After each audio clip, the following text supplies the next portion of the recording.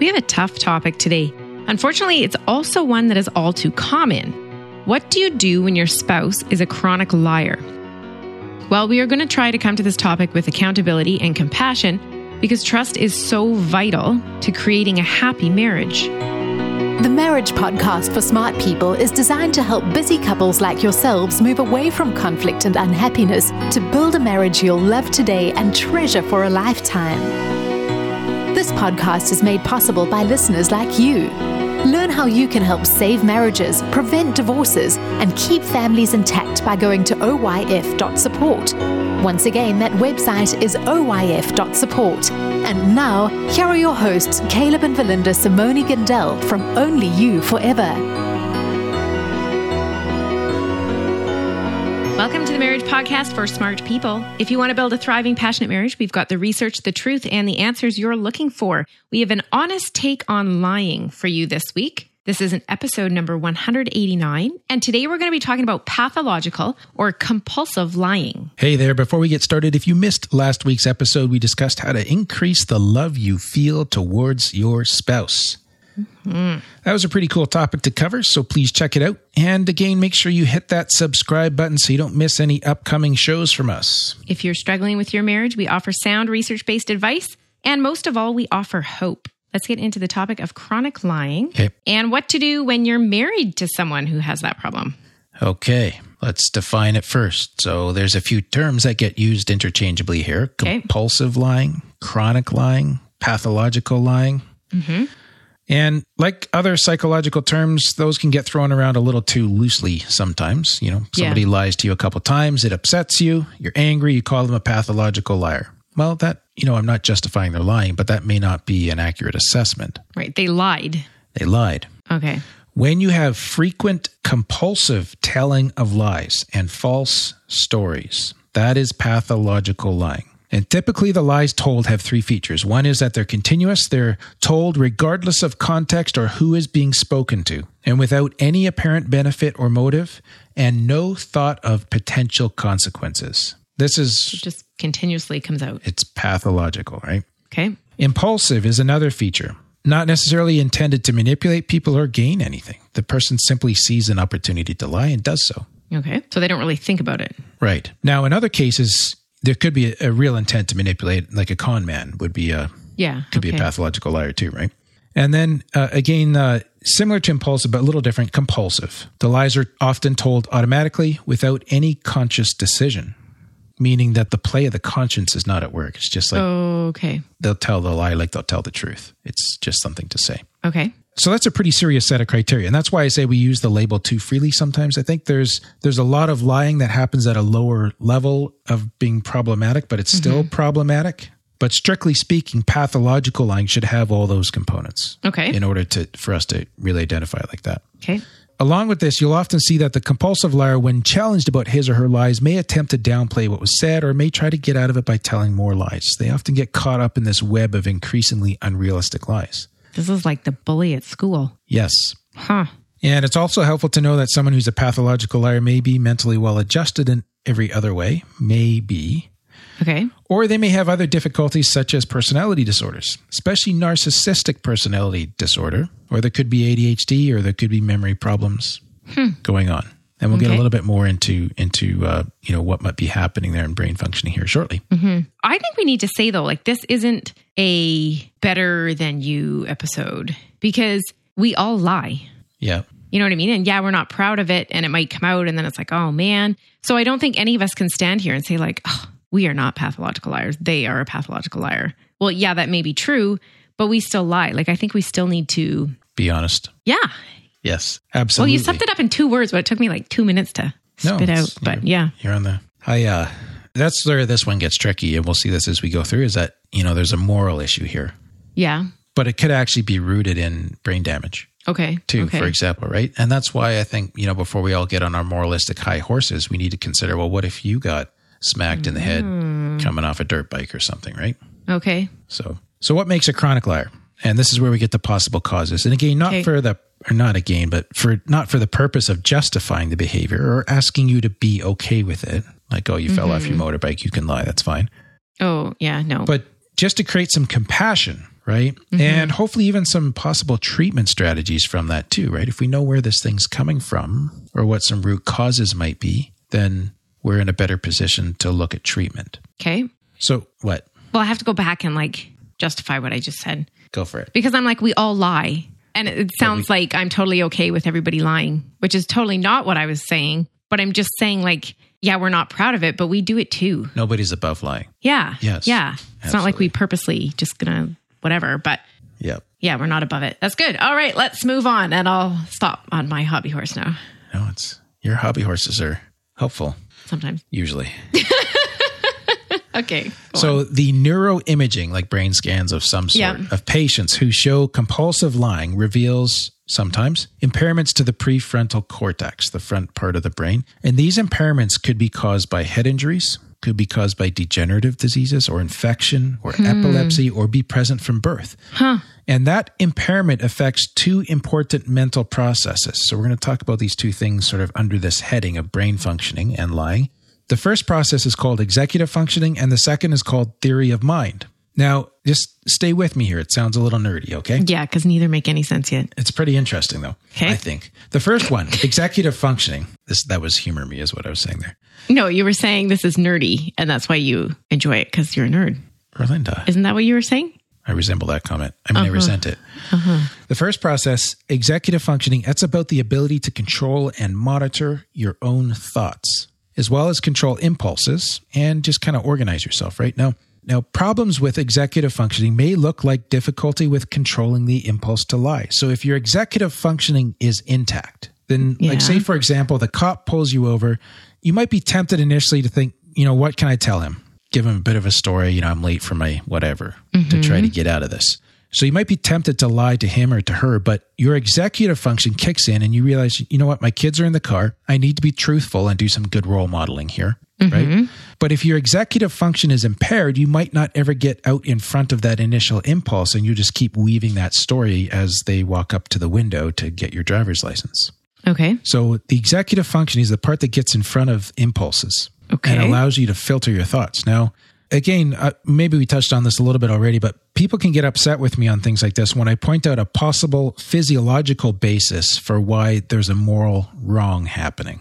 Right. Yes. Some people do take offense. Am I trying to excuse or trying to minimize the moral wrong? Well, no, I'm not. But if you have a person that cannot stop and they sincerely want to stop, and all you're doing to try to motivate them to stop is using moralistic interventions, like telling them how wrong it is, how God hates lies, how Satan is the father of lies, or whatever your moralistic approach might be. That's all true, but it's not actually going to help them stop if the root of this thing is a head injury. Right. See where I'm going? Okay, yeah. They need a different approach to try to achieve the same outcome. Okay. So they desire moral improvement, but, a purely moral intervention might not help them. Okay. Because the symptoms that come out are a moral issue, but the cause may not be a purely moral problem. It could potentially be physiological. It could be in the brain. Yeah. Yes. Yeah. And the executive functioning is part of what might be impacted through these diseases, head injury, infection, that kind of thing. And the executive function is just like your ability to think of the consequences before you tell the lie? Yeah, it's like thinking about your thinking, really. Oh, my dear. Okay. Yeah. Okay. Now, the second process that happens under this whole brain functioning and lying piece is this thing called theory of mind. And that's the ability to see that other people are conscious beings like you, along with the ability to view things from another's perspective. And normally this develops in childhood, like where you can see something through someone else's eyes. Okay. Right? Yeah. When theory of mind is impaired, that can cause people to tell elaborate or unrealistic lies because they're unable to see that other people will instantly be able to prove what they are saying is false. It would be like I couldn't be aware of the fact that you will know that what I'm saying is false. Oh, okay. So this is, this really has that pathological sense to it, right? And these lies are often continued over a period of years. So for example, Dyke et al. In 2005, he mentions a man who swore under oath in court that he had taken part in covert operations for the CIA in Africa and had been awarded the Purple Heart Medal during the Vietnam War, none of which was true, and it was easily proven false. But that was his reality because of this theory of mind thing being damaged, like not working. And this has actually just come out in the news lately too. A couple of times in the last few weeks, people imitating or presenting themselves as veterans when they're not in the USA and claiming privileges like discounts or whatever, that kind of thing. That it's an elaborate web of lies sometimes. Now, so you have these two mental processes, executive functioning and theory of mind. Impairments to the executive functioning causes a person to have difficulty controlling their impulse to lie, while damage to your theory of mind causes an inability to see the effect of lying on other people. And then it becomes difficult to distinguish reality from fabrication, like what's true from what's just the story. In their own mind. Yes. So this is the very pathological end of the spectrum, right? Because at this end, pathological liars also suffer basically from some form of delusion where they actually come to believe their lies to be true. Like this guy in court, he honestly would have believed that. He was willing to swear under oath. Yeah. Huh. So this can get very intense, right? Okay. And as folks are listening today, just know that there's a spectrum of behavior here then, right? Mm-hmm. I don't see it this severe in my practice very often. Okay. Where I see the most lying is working with sex and porn addicts that are in a marriage and the amount of lies that they've told over a number of years to cover things up. Right. And eventually it's like they create two parts of themselves, the part that acts out and the part that deals with the rest of life. Really? Yeah. Okay. So moving back from the extreme end of the scale, you could be looking at a lying habit. And that's another possible contributor to chronic lying, is just the habits thing, right? So like many behaviors, lying can become a habit. Many children lie or they even just, invent elaborate fantasies as part of their games, which is okay. Yeah. But isn't that an imagination? But what if it starts carrying over into real life? And now they start using it to avoid getting in trouble. And then if they're actually rewarded for these kinds of behaviors with attention, you're so funny, those little stories you make up are amazing, or they escape punishment, that can be a reward. Yeah. Then it may form a habit which persists into adulthood. Now, another researcher argues that a lying habit can be formed from the reward of simply telling a lie and getting away with it. Like that little feeling of success. I guess that was a little bit of like an adrenaline rush. And then they... Yes. Interesting. Okay. Another group of researchers in a study in 2007, they described the case of a 20-year-old man who as a child used to enjoy making fools of children in his locality and his neighbors about various matters. Like, for example, telling his neighbor that officials from the electricity board are coming to check their meters for complaints of stealing electricity. Not a big... Kind of funny. Ha ha ha. As he became older, the lies became more elaborate and they started to include acts of fraud. So that's like characterological now, right? Yeah, but I think at this point, like, I just got away with all these things. I wonder, I could get away with this. Yeah. Yes. So that's just the habit. The habit was formed. Interesting. Yeah.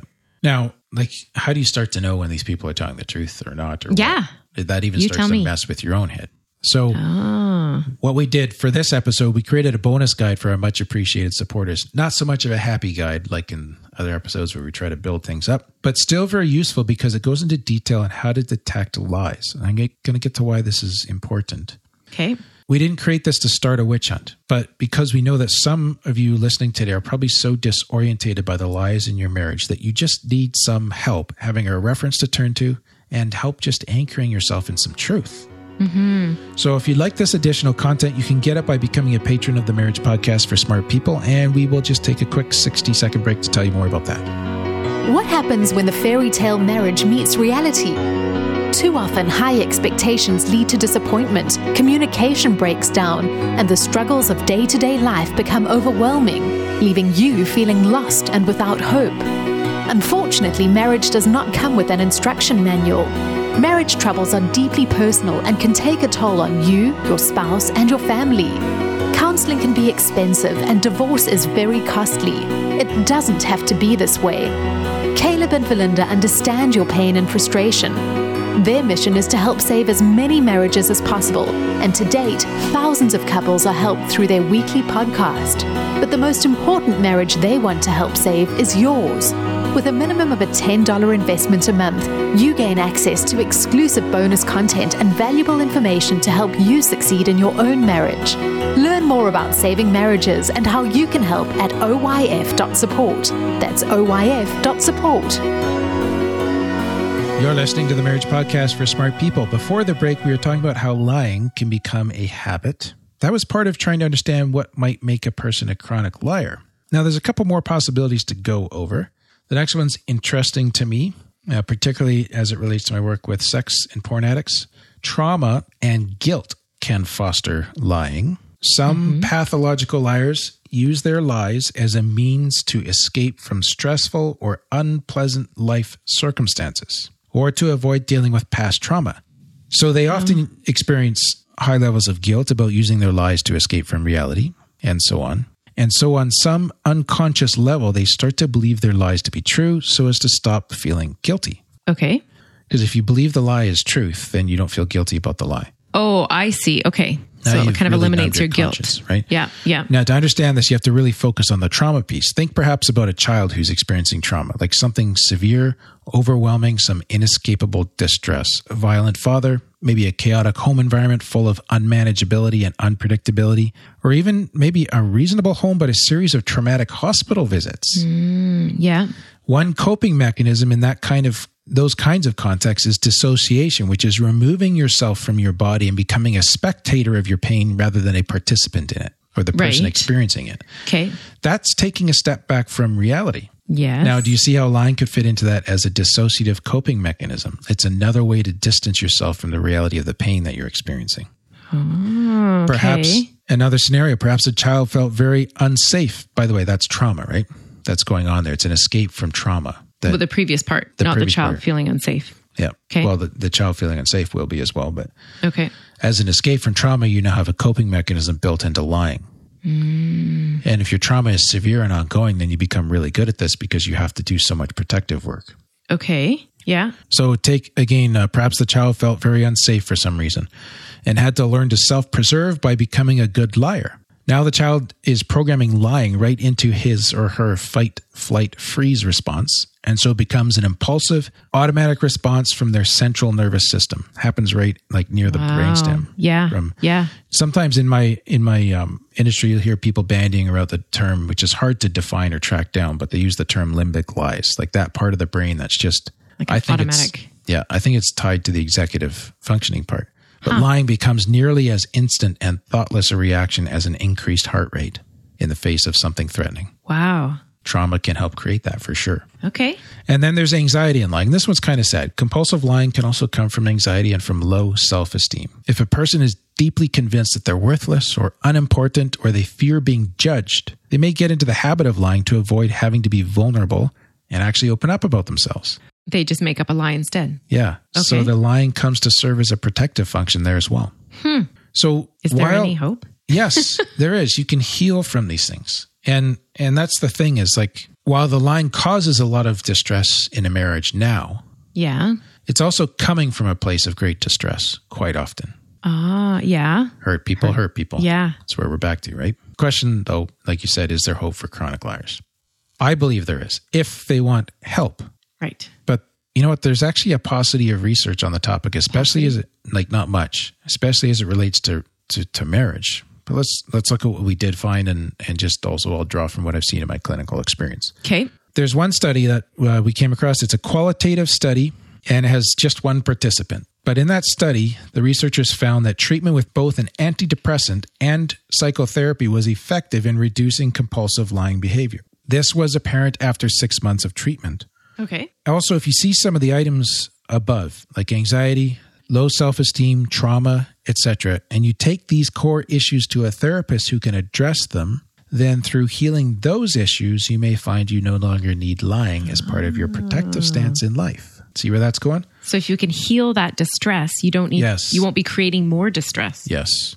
And the people I see who struggle with this chronic lying issue, they actually feel really bad about their lives. They want to give their spouse of the experience of them being a safe, trustworthy, honest person. Mm-hmm.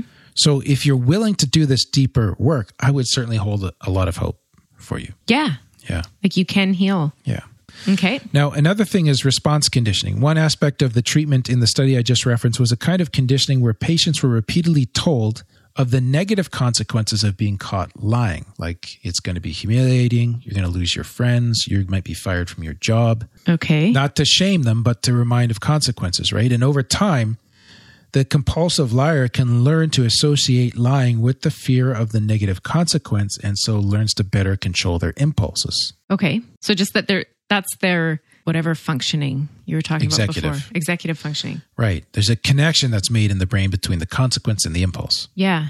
This is something that I would certainly use brain spotting for in my practice to help the person connect the impulse with the consequence. Often they're amazingly disconnected. It's like you can follow the impulse without any awareness of the consequence at the time. But at the end of it, when it's falling apart, you're like, well, why didn't I see that? I mean, it's so obvious, right? Okay. And that connection could just simply be missing sometimes if your spouse is a chronic liar. And that's how it's so easy for them to lie, because they don't tie it to the consequence. They're not even thinking about that. No. Okay. Not at the front end. And then there's detecting lies too. So this explains a little bit more about where we were going with our download this week. If the compulsive liar is lying for the excitement of getting away with it, then learning to spot lies for the spouse and call them on it will take away the motivation to lie. Okay. More on that in the bonus content. And I'm going to qualify this in a moment, but I also want to touch on building self-esteem. That's another component here. So if the compulsive liar is using their lies to protect from having to be vulnerable, showing them that you love them unconditionally as a spouse and responding well when they honestly talk about themselves may build up their self-esteem and teach them that it's safe to be honest. Oh, maybe it's never been safe for them to be honest before. Quite possible. Or vulnerable. Yeah. And that's one way that you can provide an environment that fosters honesty. But in saying these last two things, the detecting lies part and the building self-esteem part, we don't want to put responsibility of fixing this lying problem on the spouse who is not struggling. Like they'll be struggling, but in a different way. The spouse who's not the liar. Yeah. Okay. It's really the task of the lying spouse to own his or her junk and be willing to do the work that's necessary to become a safe person for his or her spouse. Mm-hmm. But these are things that you can do to facilitate, to help create an environment where you're both moving towards the one person towards honesty. Right. So would this be something like that you need to talk about beforehand? Like, do you want me to point this out to you? Or do you just kind of become the nagging spouse to point out their faults all the time? I think it would go better if you had a conversation where the lying spouse is acknowledging the problem, that they have a problem. Yeah. And you're saying, these are a couple suggestions that I came across. Are you okay if I call you out on your lies? Like, I'm going to try to work on that. Mm-hmm. And I'm also going to really work with you on your self-esteem stuff too. Okay. Like, is that okay? Yeah. Yeah. So just kind of putting it out there like that. Sounds good. All right, let's wrap it up, baby. All right, we want to thank those of you who became patrons between this recording and our previous one. Thank you to Brenda. And again, we want to send out a serious note of gratitude to our patron supporters who stay with us month by month to make the show possible. So as we record this, we are on the final approach to 1 million downloads, which is an incredible milestone and one we could not have achieved without your encouragement and help. So thank you to every one of our supporters who sticks with us month by month. Next week, Mr. Caleb, we're going to talk about what to do when your spouse has been sexually abused. Not like it's recently happened, but in the past. It's something that's been part of their history. Okay, that should be interesting. That is all for today's episode. You can get the full show notes at oyf.link/198. Find out how you can help. Go to oyf.support. Thanks, and we'll see you next week. The Marriage Podcast for Smart People is totally funded by listeners who support Caleb and Valinda in their mission to save marriages. If you would like to be part of this worthy cause, open your web browser to oyf.support. A minimum investment of $10 per month will help restore hope to married couples. Plus, as a patron, you'll gain access to exclusive bonus content and valuable information to help you succeed in your own marriage. Go to the website oyf.support now for more information. Thanks for listening to the Marriage Podcast for Smart People from Only You Forever.